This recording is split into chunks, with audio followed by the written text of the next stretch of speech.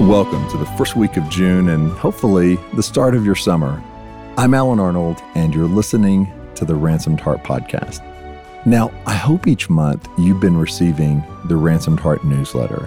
These are amazing writings from John about kingdom-related topics, and we have one out every month. The previous month has been on union with God, and so we wanted to partner our podcast on that same theme. So what you're about to hear is part one of a two-part series we originally aired in February of 2017 called Union with God. And union with God is so important because it's really the epicenter of our Christian life. Oneness with God is the goal. And so in this first of the two-part series, John explores how can we overcome what gets in the way as we cultivate a deep and growing union with God. Here's John. To get us into the conversation today, I want to read from John, the Gospel of John, chapter 17. Jesus is praying to his Father, but he's doing it publicly, audibly, so that it would be recorded, so that down through time, we would have the benefit of listening in on Jesus and his Father, listening into what Jesus was praying for, particularly as he was about to pass the mission on to the church, particularly as the events were changing from the incarnational presence of Christ in Palestine to the presence of the risen and ascended Christ in all of our lives and the global experience of Jesus. So here's what he says. He's praying and he says, Father, I will remain in the world no longer, but they are still in the world, and I'm coming to you. Holy Father, protect them by the power of your name, the name you gave me, so that they may be one as we are one. And then a little later in verse 20, he carries on, my prayer is not just for the believers who are right here with me. I pray for all those who will believe in me through their message.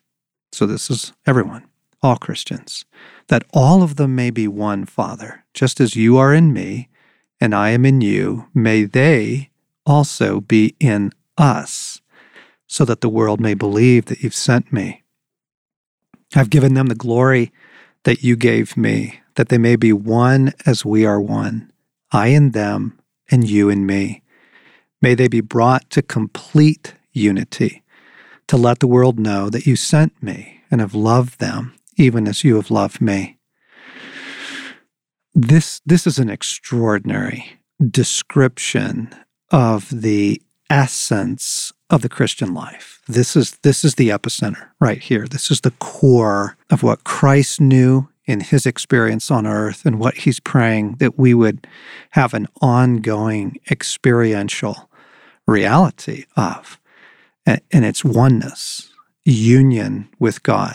Now, I know this passage often gets used for church unity because Jesus does say the words, I pray for all those who believe in me, that all of them may be one. But that's the first part of a sentence. He goes on to describe what he means by that. And it's not, ecclesiastical unity. He says, just as you are in me, Father, and I am in you, so he's talking about union with God, may they also be in us. And then he goes on to describe it again in verse 23, I in them and you in me. So Jesus is describing something here that as you delve into this, as you explore the realities of it, is just going to blow your mind. He's talking about oneness of being, a unity of being with God. Jesus, earlier in the Gospels, part of what gets him crucified is he says, I and the Father are one. So there's a union that we can understand between Jesus and the Father, right? God is one. They are so intimate and so thoroughly a part of their exchanged being. They are one. They have a oneness, a union. And this is what Jesus is praying for us. In fact, what's extraordinary is he adds the phrase complete union. May they be brought to complete union with us. Again, not union in the body of Christ, although that's a good thing. Not church unity. That's not what he's describing here. He's using his own union with God, the Father, to describe the union that he's praying for us. And the phrase that he uses here is complete union, or perfectly one, perfectly united with me. And as you begin to unpack this and kind of chase this down, look at different scriptures on it, you realize that this is the epicenter of all of the other things that you want in your life with God, that you want, period, in your life. Like, I think the number one reason that Christians experiencing a higher level of restoration or victory over their struggles or guidance, direction, the fulfilling of their purpose, their calling, the realization of dreams, on and on. The number one reason is they're not approaching those things out of union with God. I forget who started the phrase, the road to hell is paved with good intentions. It's a rather startling phrase, but what it's trying to say is, look, this isn't just about being a good person. This isn't just about believing in God. I think that there are millions of believers that are trying hard, but are not finding the power to live life as they want to live, the power for their sexual integrity, the power to get their anger under control, the power to avoid, all those food and chemical addictions, just the power to be able to be around incredibly abrasive people and still be a decent human being yourself. Like, the problem is that they're looking at the Christian life as, well, I want to obey, or I want to trust God, or I want to hear from him and do what he says. And those things are all good. But that's actually not the essence of the Christian life. The Christian life is not essentially a set of beliefs that we attach our life to and then try and live them out. The epicenter is actual union with God. And of course, a couple chapters earlier in John 15, Jesus gives the famous example of vine and branch. And the whole point he was trying to make is, the branch is fruitful. The branch has life. The branch has energy. It has power to produce all kinds of goodness, leaves, and then blossoms, and then from the blossoms, fruit, because it's united to the vine. But as soon as you disconnect that branch from the vine, it's not going to go well for that branch. It's going to dry up. And I think for me, one of the most dramatic examples of this is the healing of the sick. What Christian doesn't have the longing for their prayers to bring healing for their loved ones or just the suffering in the world?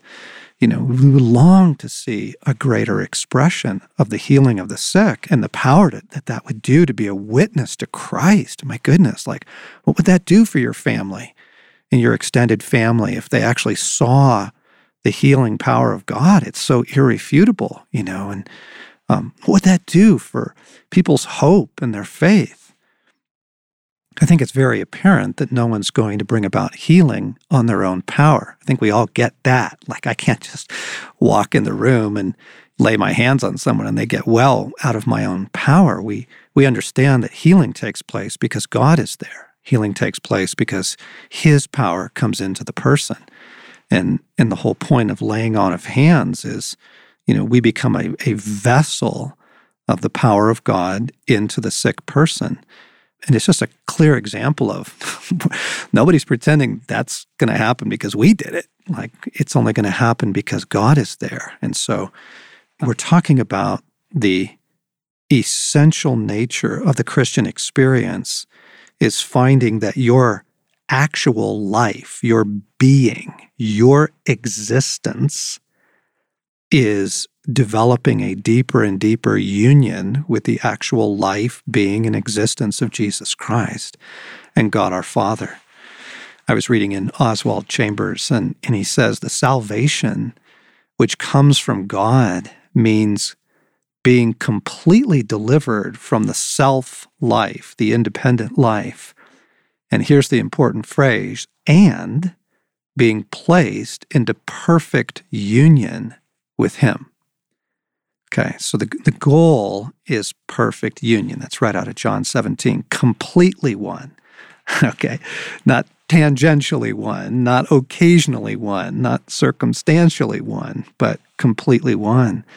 And Paul unpacks this powerfully in Romans 6, 7, and 8 when he talks about being united with Christ in His death, united with Him in His resurrection. And then in Romans 7, he says, you died with Christ so that you may be joined to Him. You died to the law so that you may be united to Christ. And in 1 Corinthians 6, where he's talking about our sexuality in particular, and he's saying, man, don't unite yourself to a prostitute or a sexually trafficked person. Don't unite yourself to anyone sexually outside the marriage covenant. And then the rest of the sentence, he says, but the one who unites himself to the Lord is one with Him, one spirit with Him. So he's using even a sexual intimacy, like real union, to talk about our union with Christ. The goal is union. And I think what I just want to ask as I begin to unpack this and give some direction for this is that our orientation? Like, do we wake up in the morning to say, the first thing I need today is union with God? The primary thing I need is union with God. In other words, are we organizing our day to secure and sustain union with Jesus? Because I know, some people get up and they have a quiet time. Other people get up and, start reading the news. Others get up at the last possible minute and don't even get a bite to eat. They just grab their coffee and head straight into their day. Whatever we're doing, it reveals what we're after. And are we organizing our day? Is this our basic intention? Is this the one thing that we're making sure we are cultivating and operating from? Or is this really kind of tangential? It's for the elite. It's not even a category I'm thinking in. So what I want to talk a little bit about is the practice of it. Like, how do we cultivate union of being with Jesus? We want everything that I am, all of my capacities, body, soul, and spirit, heart, mind, and will, and everything I am, to be growing in a deeper and deeper union with God. Because out of that is going to flow everything else that we've been hoping for, the freedom from our addictions and the power to bring Christ into situations and the clarity of guidance and mission, just the integrity of being, the holiness that we want, the freedom from the rage and the jealousy, all of that, all those other things are the fruit of life that is increasingly one with God through Jesus Christ.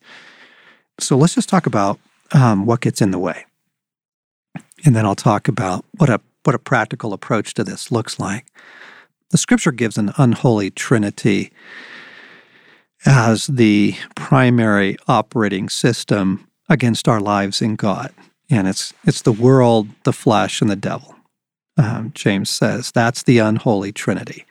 Those three things are the kind of the structural alliance against everything that's of God and His kingdom in the world. The world, by which he's not referring to waterfalls and hummingbirds. He's not talking about the natural world. He's talking about the world that fallen man has created that has an energy to it, a pace to it, a value system to it, a culture to it, that is set against the soul. He names our own flesh, which is one of the scripture's descriptions. It doesn't mean your physical body. Various points in history, the church has really misinterpreted that and thought that the body was evil. Actually, your body is called the temple of the Holy Spirit. The body's not evil. What he means by the flesh is the self-life, the sin nature, that part in us that inherited from Adam and Eve, original sin, that inclination to simply do life in opposition to God or apart from God or just simply without a thought of God. So you have the world systems, culture, values, pace, priorities, and then you have the internal inclinations that are not in harmony with God, and then you have the enemy. And they use different means to try and prevent or erode our union with Christ. So let's unpack just an example of how each of those assault or diminish, try and prevent, or try and erode what we're after, which is a deeper union of life and being and existence with the source of life, with God. I think the world's primary assault on the soul and on our union with God is simply pace. There are assumptions by which different cultures operate, but particularly in highly developed nations, where kind of the Apple logo is everywhere, where technology rules the day. The assumption is you're going to run at the pace of the world. You are going to maintain. You have to. I mean, if you want to keep your job, if you want to have the competitive edge, if you want to just keep up with soccer and music lessons and school programs and church programs and email and texts and all the things that are going on, you have to run at an insane pace. And what that conveniently does, why that's diabolical, is that it cuts off your union with God. You have absolutely no time to cultivate a deeper union with Him. And I'm not just referring to, I need to pray more, or, I need to have a quiet time. Those things are helpful if those things are in the service of union with God. But if those are just more activities, they actually end up wearing you out. So, the world gets us on a hamster wheel, and we find it very, very difficult to get off. In fact, if you try and get off the hamster wheel, you will be seen as a freak. You will be so bizarre to your friends, family, neighbors, coworkers, and unfortunately, this pace thing has infected a good part of Christendom. And you'll hear missionaries bragging about, I traveled 200,000 miles last year, and it's horrible. Actually, the pace that we have let infect our lives. And it's costly to change it. Let's just be honest. It's going to cost. But there's simply no way you can operate in a deep and growing union with God, which is the source of your life, and keep up with the culture around you, keep up with the pace. And that would just be one example of the world. I think another example is the barrage of content. I was reading somewhere recently, it was in The Economist magazine, that an article that next to sleeping and our actual occupation, the things we have to do for our job every day, the third most, highly performed activity by human beings right now is watching video content. The YouTube and the stuff on your phone and all that it's just insane that we are barraged by content. And the human soul can't keep up with that. That's not how we were meant to learn. That's not how we were meant to grow. And it so keeps us rattled versus rooted that you can't cultivate union with God when you're just constantly barraged with input. So those would be examples of the way in which the world is assaulting. And the obvious application is, well, if you want to fight that enemy, you're going to have to begin to detach yourself from the ways of the world and be willing, frankly, to pay the price. Now, the truth is, as soon as you begin to experience union with God, you're going to realize it's totally worth the price. And actually, you end up being a much healthier and productive human being. And you actually have a better marriage than your neighbors. And you have better health and a better life than the people at work. And you actually end up being a radiant human being. So, in the beginning, you kind of experience more of the cost side of it. But as you practice this, you realize, oh my gosh, like the world is mad. It's utterly mad. And the Wendell Berry quote is, to be sane in a mad time is hard on the brain, worse on the heart. But it's worth it because you can cultivate the existence, the life source, the perfect union. Our flesh, and again, I know it's, what we typically think is we think in sin categories, oh, that's my sexual stuff, or that's my, alcohol thing. And it is those things. But beneath that stuff, on a far more operational basis, the more common expression of the flesh, it is just our assumed independence of God. We just live independently. We shoot up a few prayers and go into our day. We don't pray at all for weeks. We don't check in. We just have this natural, ingrained insistence in doing life on our own terms. And the flesh does not like to be interfered with, which is what that whole sacrifice thing was about, by the way. And it's also, I think, it's what's at the heart of tithing as another example. Tithing is not some huge expression of whether or not you're a follower of God. It's just a quick and easy cut straight to the quick of, does God get to say what you do with your money, or do you? It's so abrasive. It's just so irritating. It just cuts straight to the chase of kind of our standard operating assumptions, this learned independence. And anytime God intrudes into our lives, the first thing he encounters is this stubborn resistance to do life on his terms. That's the flesh. And then, yes, of course, it expresses itself in, all kinds of, bizarre ways, controlling, rage, anger, addictions. But, go back to the Old Testament story of the people of Israel leaving Egypt. So, this phenomenal rescue of their entire race has just taken place, and they're following God now to the promised land. And there's a pillar of cloud by day and a pillar of fire by night through which he's guiding them. But the story is hysterical because the cloud or the fire stops and starts at totally unpredictable and random times. Like they'll go 3 days and then they'll stop 3 weeks. And then they'll go a day and then they'll stop a month.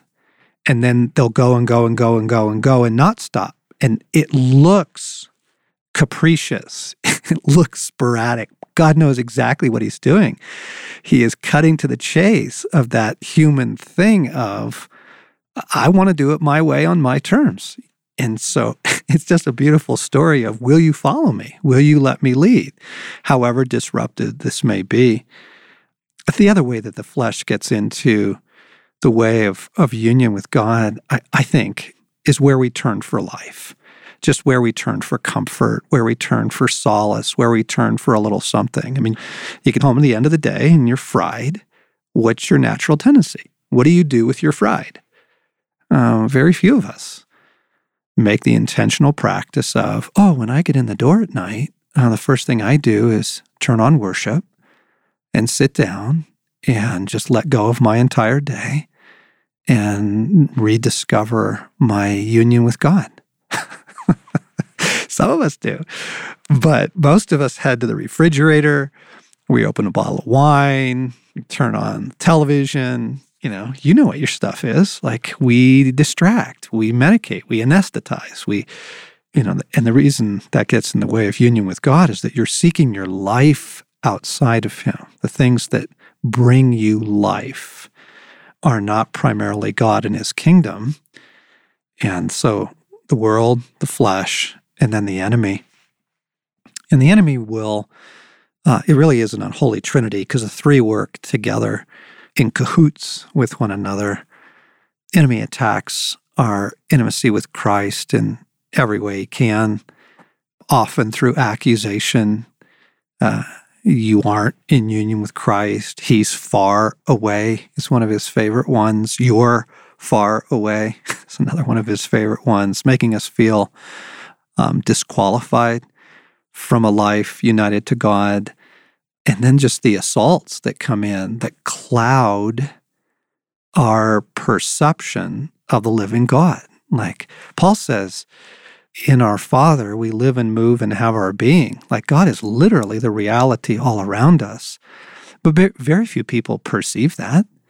Very few people actually perceive the presence of the living God with them in their car, in their office, as they lie down at night. And the enemy's just fogging, veiling, clouding, kind of what we'll call shell shock or fog of war. You have all the specific attacks, but mostly it's just a numbness to the presence of God. And the good news is, friends, those three things are fairly easily dismantled, actually. If you will say to yourself, you know what? I know that what I need is union. It is an actual sustaining, united being with God. I know I need that. I need His life in me. I need His love in me. I need His power flowing through me. I need His mercy. I need His comfort. I need an actual bonding with God. I know I need that. Then you can begin to make some pretty simple choices to organize your day and your week where you can turn the world out. You can crucify the flesh. You can shut the enemy down. Friends, I hate to stop here, but we need to. The truth is, this is so important, and it's so dense, it's so thick, that we just need to pause, let that sink in, think about that, and take this up in our next podcast with part 2. You've been listening to the Ransomed Heart podcast with John Eldredge, talking about union with God, talking about Jesus' prayer that we be perfectly one in our being with Him, with the living God.